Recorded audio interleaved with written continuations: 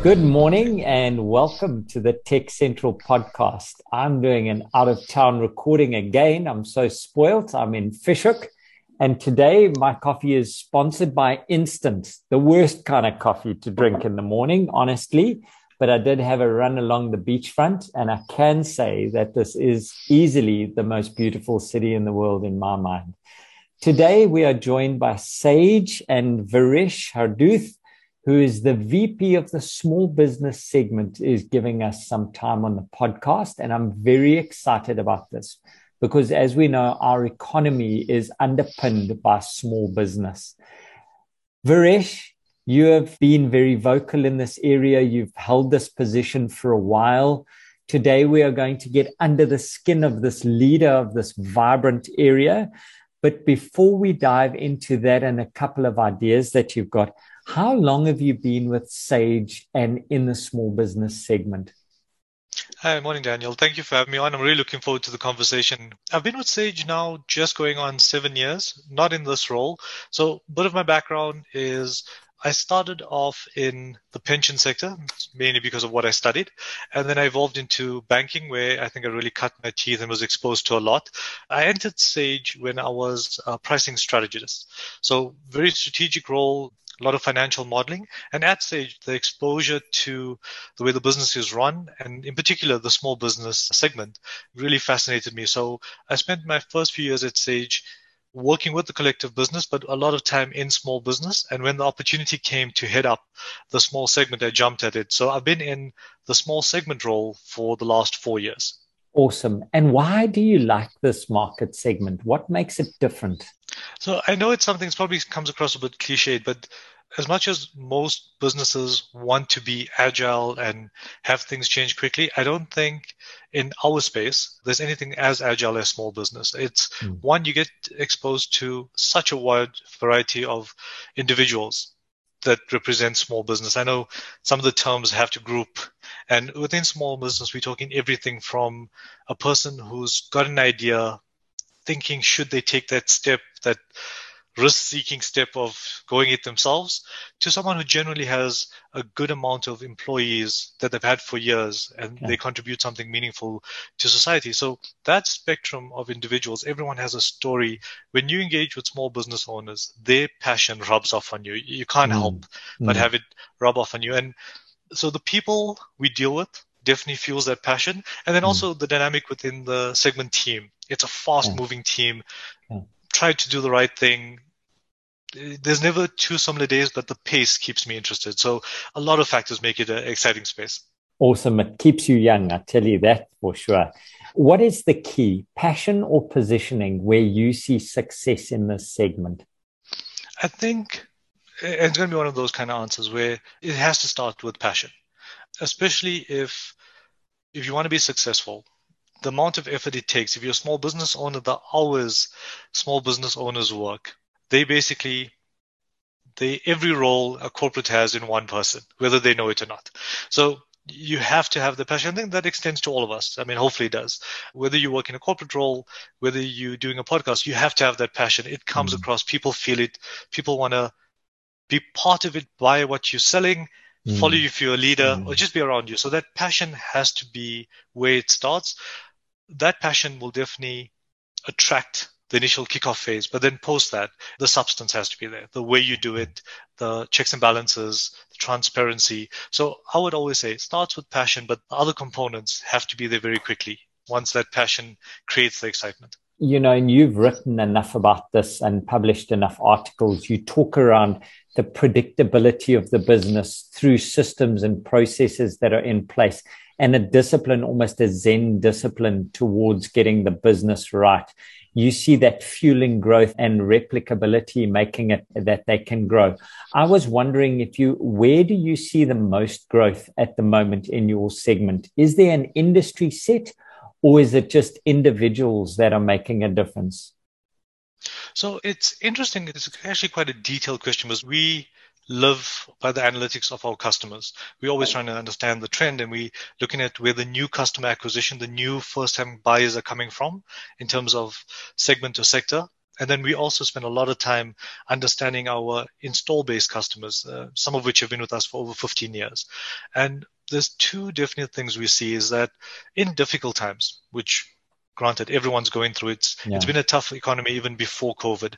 Small businesses are definitely more robust. We've seen it for the last few years, a trend where a lot of, I'm saying small business, but entrepreneurs are taking that step to formalize, whether it be the software or the processes, to give them the best chance of making it. So even whenever we see a bit of a downturn or tough economic times, we do tend to be more robust, or even say an uptick in people looking to buy software. And that's from all sectors, but we do see a massive increase in entrepreneurs entering the space. And in the install base side, we see a lot of established businesses transitioning from a desktop product to our cloud product for various reasons as well. But I wouldn't call out an individual sector. I would say we definitely see a lot of first-time buyers making the move from Excel or manual as being our NCA, and a lot of migrations from our desktop to our cloud product. Wow, that's so counterintuitive, but I guess if you chew on it, it makes sense. People want to get better at what they're doing and spend less for what their returns are on their internal side. They can't afford any wastage anymore. And that could probably give you meteoric growth just by changing a few things, plugging a few holes. And you've written a little bit about that. How does Sage help these business people, these entrepreneurs who are taking that next step to A, start the business, or B, batten down the hatches and grow it through these stormy times? So I think the biggest thing, or the biggest contributor Sage does is over and above. I think there's a lot of stuff we put out as thought leaders, making sure if you were looking to become a small business that you're aware of what you need to do to formalize it. I think that there's out a lot on the internet. Where Sage really assists is the approach we've taken to our offering, and our software offering has changed so dramatically over the last 10 years. So when I joined the business, and even prior to that, we were still a market leader in terms of it. It's what's taught in universities, but it was very much a accounting compliance tool. And there used to be a life cycle where when your business reached a certain point, and that was personal to the business, where you moved away from Excel and manual wasn't doing it enough. So it was almost like a scaling. You got to the point where maybe there's too many transactions now. Yes. So now it was time to get someone, or the one person in your business who was a bookkeeper did your financials, and that person learned the product, or to a large extent, a lot of people have an accountant helping them with this. What we've seen over the last 7 years, and it's literally increased year on year in terms of it, is the technology bump has allowed for a lot of the tools that were available for medium-sized companies to actually shrink down or scale down to a small business. And with the adoption of mobile, the software has adapted as well. So you're now at a point where even before you looking to enter or formalize your business, there's software, apps, something on mobile that can assist you. And that's where I think Sage really has helped, is we've moved with the change in demand and the increases in technology to give the same solution much earlier in your cycle, or at any point in your cycle. So if, for example, if you haven't formalized, you're not VAT registered, you don't have a product that's VAT an issue. If you sell a product or a service, chances are you need to get an invoice or a quote in front of someone. And that happens every day in South Africa. A lot of people, informal, micro, you sell a product.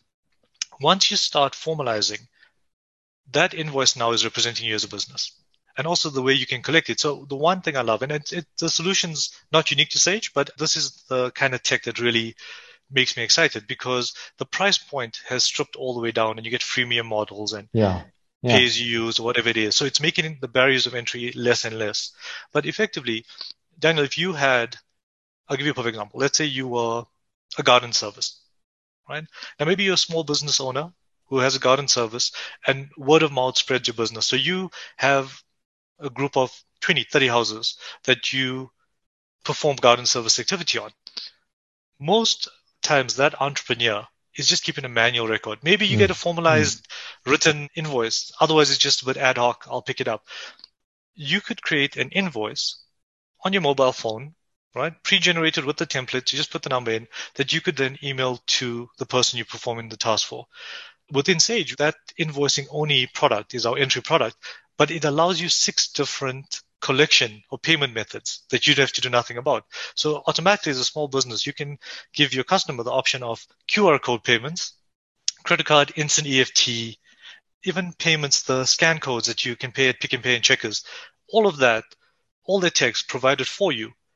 Literally, if you want to tweak your logo, you can. The rest of it's pretty much done. And then that there is now keeping a running tally of collections, who's owing you. You can then get all of that as the entry product. Now, I mean, if you have to pitch this, if you have to actually explain to someone and you tell them what the product is, they'll start back and go, oh, no, I'm not big enough for that. I don't have the money. And then as you see it, so I mean, the technology has made something that's so seamless, and it's a really cool feature for everyone involved, down to the entry level product. I can't believe you weren't there when my daughter launched her book. I'm just thinking about how much easier that would have been for her book sales. Do you know what I mean? That is such a nifty little solution. And what I made a note of, the barriers to entry are so low for digital adoption that there's actually no excuse around this. You know, there's no excuse for the informality anymore. We should be getting it better and raising and differentiating. And that's what software does, doesn't it? I'm a big fan, I must say. So let's take a little journey out and go into Varesh as a leader. What are the biggest challenges with your role, and how do you overcome them? Because Sage is a tough place to work. I mean, you're numbers driven. You got to get in there. This is not a family business. How do you survive there, Varesh? How do you make it happen? On a personal, I think it's a very personal question. So I'll answer it very much from my point of view. Yeah. My previous roles, I mean, like most people, I think when you end in a position, you kind of look back and go, how did you find yourself there? Because we all had a passion. So I studied something was very theoretical. I've got a background, my degree is in actuarial science. So you straight away went into pensions and you did financial modeling. So it was a role I really enjoyed. I really enjoyed the subject. When I worked at Sage, and I've always had a passion of working with people in teams, trying to tackle big problems. So most of my career was working in roles where you were running projects. And I've always wanted to know if I could head up a team, but normally I was a person doing the financial modeling and then presenting the strategy on a lovely PowerPoint and convincing people to go in a direction. And at Sage, the opportunity arose where I could actually then run the team and implement it as well, as opposed to just trying to get buy-in from senior people. For me personally, I think I've approached it because of my background. I think everyone does it that way. You lean on your strengths. And the metrics and numbers are my natural strength. So when I came into a team, it was a team of people who have been there for a long time. And then we brought in an approach of just trying to put the metrics that everyone would understand. They would understand why it was important. And I spent the first year trying to embed how everyone's role rolled into this number that we were trying to achieve. So it was real buy-in. It was trying to get closer that whoever you were in the division, that contribution via a dashboard roll into a number. So immediately we changed the culture where people started seeing that every activity linked back to the collective success. And I was very fortunate. I mean, I've got a great team, and you have to have a few people who believe in where you want to take it. And I was very fortunate that my leadership team resonated with the vision, and they drove it very hard as well. And then, results breeds credibility and more trust. And before you know it, you're snowballing it. But in terms of the day-to-day, and that's where we all kind of miss being in the office. We are I know everyone says they're flat structure, but you learn more from speaking to people on the floor than any presentation or Teams meeting. The water cooler. We drive it that way. But also in terms of, because we have so many people that deal with customer all the time. I mean, we are a software company, first and foremost. And as much as we are adopting all the tech to make interaction with us seamless, at the end of the day, we still speak to our customer as much as we can. And so the feedback from whether it be the sales team, bringing back questions customers have, like transitioning to the cloud. For us, it's our obsession. So we know the detail, but taking people on the journey with us. So we try and get that feedback constantly on the customer support side, the complaints division. You probably learn more in customer service and support about your product and your business than anywhere else. So all of that, we try and build in that everyone has a voice. There's definitely that move quick. The number is important. That foundation of do the right thing. And it's hard. There's so many things written on it. I try and expose myself to as much as I can. But what I found works best is provide a clear vision, and everyone understands how we're going to get there. And then you have to give people the opportunity to question. So we have a very questioning culture, and that guides us on a day-to-day. Yeah, you seem quite scary. I don't know if I'd question you. And what's the biggest surprise you've had in the past 6 months and why? I'd extend a bit further than the 6 months. And I'll tell you a funny story. I mean, well, corporate funny anyway. So in end of March 2020, just before COVID really hit and the first case in South Africa, I think, just landed, we were doing a study in the team because there's a big move, obviously, to create a flexible environment for workers and some flexibility on maternity leave, paternity leave. And the question started arising is, could we have more people work flexi time? And I mean, anyone in South Africa, it's evolved a lot, but we still have this, everyone likes to go to the office. People have school runs and you end up in the office and there's a manager and things like that. So the question was, could we transition to having more people work from home or not? And we were actually doing surveys and crunching the numbers. And in the midst of that, when we were compiling this report, COVID hit and everyone worked from home the next day. Had some hiccups with the data and stuff. No survey. The next day, no survey, call center, everyone worked via Teams. We found our feet very quickly and we were very fortunate. The business really supported everyone. And we literally went, well, that's the quickest learning right there. And not that we ever questioned it, but I think the mentality of, I think any good work environment, you have a trust element. But to see how everyone, without the traditional formalized methods, carried the weight, pushed hard, the passion was still there, they still chased things. And I think for me, that was the most fascinating thing. And I think the learning lesson, and we talk about it every now and then, is, if anything, what we've learned from this COVID period is whatever that new version looks like, everyone's earned that right to have the flexibility. And it's kind of changed the view of what you are as a business.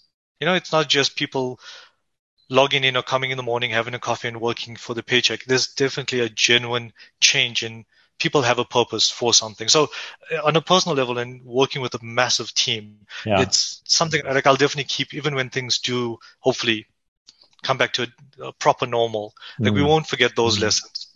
Everyone has earned the right for flexibility. People have a purpose. I like that. I'm keeping that. My third question, and then I'm going to get back into some more practical tips you've got. How do you continue to learn and stay on top of your role, Paresh? Daniel, honestly, and it's going to sound maybe a bit fluffy, but you just have to be I think, continuously expose yourself to what's out there. I think we all do things that we know we do well. And we have metrics that tells us we're doing things well. But if you fall into that lull where you define by a number or a one metric or whatever it is, you are closing down. So I do try and expose myself, whether it be reading or listening to things just in terms of different thinking. Not everything, I don't eat it all up. Some of the things I'm very skeptical about, but at least expose myself to some of the thinking and really talking to more and more people within my sphere. So within the team dynamic, whether it be in the leadership team, a new entrant. I love speaking to new joiners in the business for the first couple of months and see how they evolve. Because fresh eyes will always give you a good perspective. Awesome. So those kind of things. But I suppose if you keep exposing yourself, some things stick. Even if it doesn't stick, it shapes what your traditional thought was. So I try and do that as much as possible. So now you've got this big team, you've made reference to them, they've scattered around South Africa, they are helping business people embrace this digital change, this transition from accounting into business enablement software. That was how I interpreted what you guys do. What is your team's role in your client's business journey? And I'm thinking specifically of these people who were tragically affected by both KZN and Joburg riots. What is Sage doing about that? So I'll give it a bit of context so the answer makes a bit more sense. So the way we sell, Daniel, it's not just via Sage, via direct selling. We do, obviously that's a big portion of our business, but we have actually quite a substantial ecosystem. So we have business partners or resellers. A lot of them traditionally, and this is like from more than 20 years, they help build the business. They obviously also hardware providers. So resellers, you get the ones that only do software and they offer services around that software, and you get ones who resell a few things. And then we have a very substantial accountants base that also is part of the ecosystem. So for example, if you were looking to buy software and you wanted to buy it direct, you would Google search it and you'd deal with us. If you had a business partner who approached you, they would help you set up. Or if you were a small business who went, you know what, I'm going to do everything via an accountant. The accountants who use our software are part of the ecosystem. And that's how broad the spectrum is. So in terms of COVID, I think we had some really, I know it's been a while now, 18 months, where we listened to our customer. We obviously tried to assist them as much as we could in terms of providing the COVID hub, guiding them where we could in terms of what government was offering, what certain sectors were offering, talking them through, because we do accounting and payroll, a lot of the incentives that government put in place were payroll centric. So the software, obviously, we keep it compliant. We're able to talk them through those changes and what it meant. And because we have this footprint, we're able to also expose customers to a larger ecosystem to help them. So we have third-party providers that have solutions that were quite useful to people during COVID.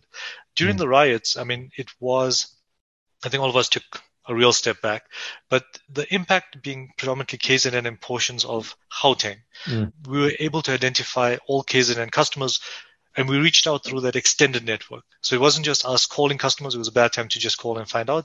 Yeah. We had obviously accountants, business partners reaching out. And up till now, we're assessing, and credit to those businesses, the ones who we spoke to, and we've got a lot of data around it, but effectively the ones that were unimpacted put their hands straight up and go, I had no impact.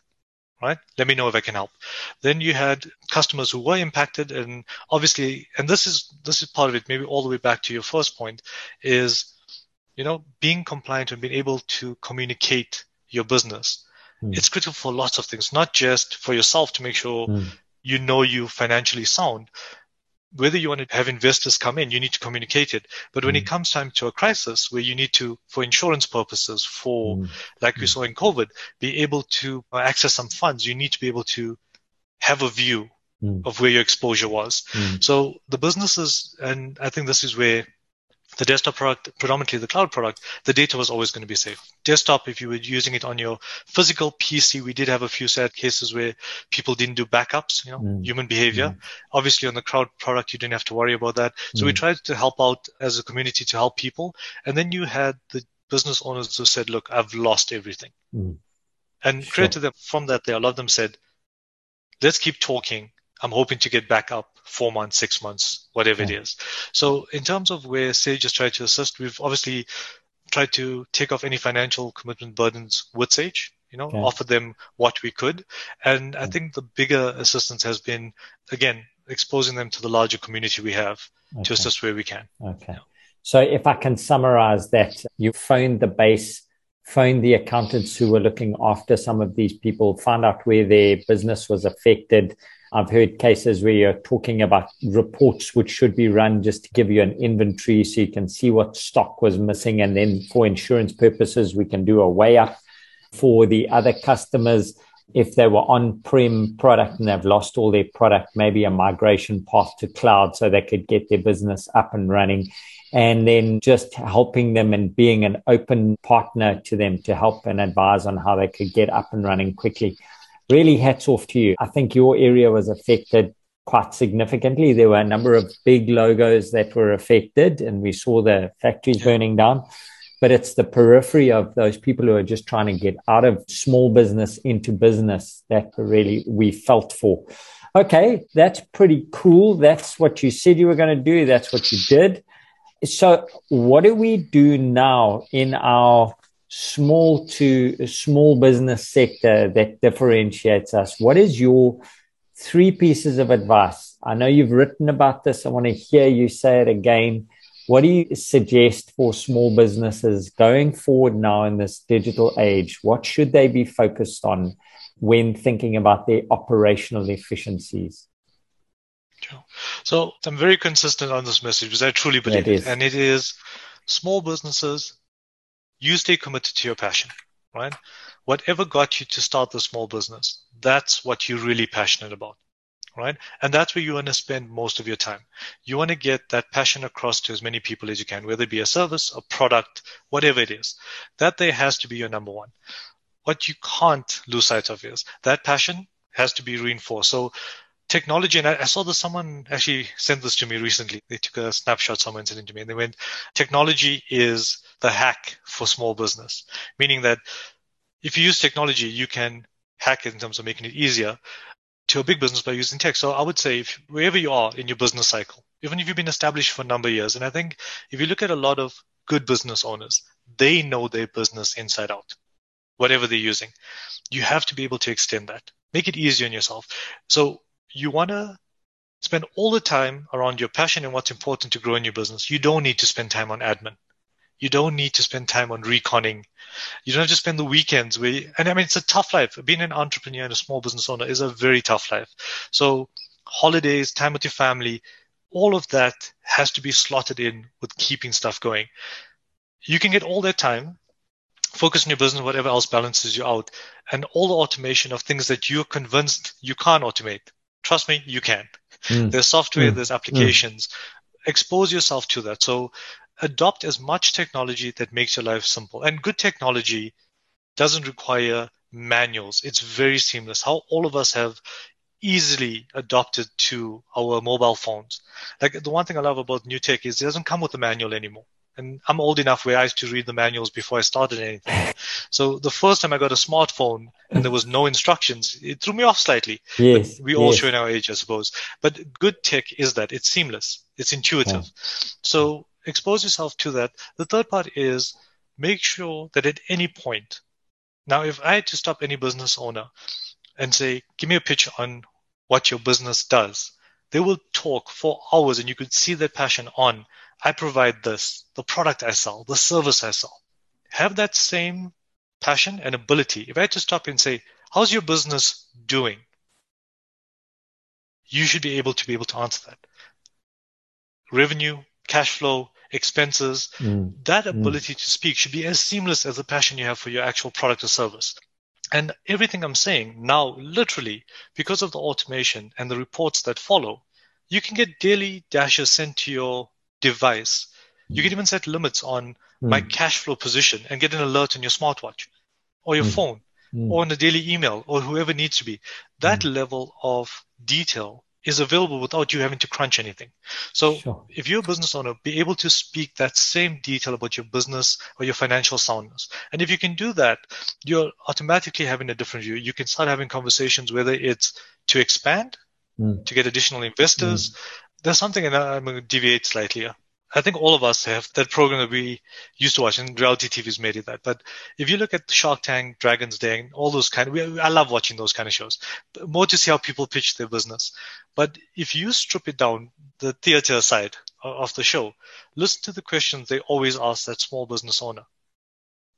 They definitely want to pitch the idea of, what do you do? What does your product do? Is there some novelty to it? Is there some substance to it? But at the base of it, it always comes down to the same questions, which is, what's the financial soundness of your business? Will I invest? And that investment's not just, if you're looking at investors, it's a clear indicator whether your business is doing well or not. So you should have that same passion to it. So really focus on your financial soundness. Once you have a view of your financial soundness, you can take it wherever you want. Absolutely. Then you can look to optimize on expenses. You can look to optimize on growth. You will then very quickly see in the trends that come out, do you have seasonality of purchase? Have you reached a cap of expansion given how you're marketing your product? And then even in the marketing space, you look at social media, and I know social media is still that animal we all try to fully understand. But depending on where you're based, creating good content. I mean, there used to be a time 4 years ago when we were trying to convince people that you need to get your business online. I mean, it's evolved so much. It's very rare to find someone that you can't find. It's also being online is forming part of the trust element that you're a credible business. If you mention something to me, the first thing I'm going to do is search it. And if I don't find you online, I'm going to start questioning, is it, isn't it? But leveraging and speaking to your customer has always been important. Now it's important across all media channels. You may take the time to create that WhatsApp group, that Facebook site, whatever's new, but you control your brand fully on all these things, how you interact with your customer. I think before, and I don't want to say it in a bad way, but Hello Peter used to be a thing. When I was just starting off working, if you were on Hello Peter, it was a massive thing. That level of customer engagement is everything that's out there on you. Take it seriously, make sure you engage, ask your customer. There's no excuse for not being able to ask your customer, are you happy? What would you like to see? It then brings in ability of flexibility, payment plans, how you structure your deals. And all of that, you could do it where I think I'm going to do something. But you could also do it where all the information's at your fingertips and you can make an informed decision. So I don't know if it was Excellent. 3 exactly, Daniel, but that No, would be it's my take. perfect. It's perfect. As we come to the end of our time, Varesh, I want to ask, what are you most excited for coming out of Sage in the next 6 months? What is being released that you're excited about for your sector? So there's a couple of things, but I will tie it back to what I've been saying. So our philosophy now and the way we're dealing is to make things as seamless, as integrated, add more value to the customer without it being in front of them. So we've released recently, and we're very proud of it, is we have a direct bank feeds with FNB. Okay. And just for people who might not know, what that basically means is you've always been able to get your transactional data from your banking system into software. It started off with manual, and that is a way to get it. Yeah. Then it was uploading of CSV files. Then it moved to a technology called screen scraping. Basically, it was sort of automated, but lots of issues. It was very finicky if anything changed on either side. And now we're at a point where direct bank feeds is 100% recon, automatically real time, 0 errors, wow. 100% thing. So basically, you then have your transactional data from your bank going into your software without any issue, and the amount of time that saves and the finger errors in the risk is something amazing. That comes at no additional cost. Between FNB and ourselves, there's no cost on either side for having this feature. It's just being banked with FNB, and we're obviously looking to expand it to the other banks into the software. That's really exciting. Really exciting. I know when we did a bit of PR for it, the gentleman from FNB invited me to sit on a panel, and the banking community, it was in America, they were obsessed. They kept on asking, but how are you monetizing this? Yeah.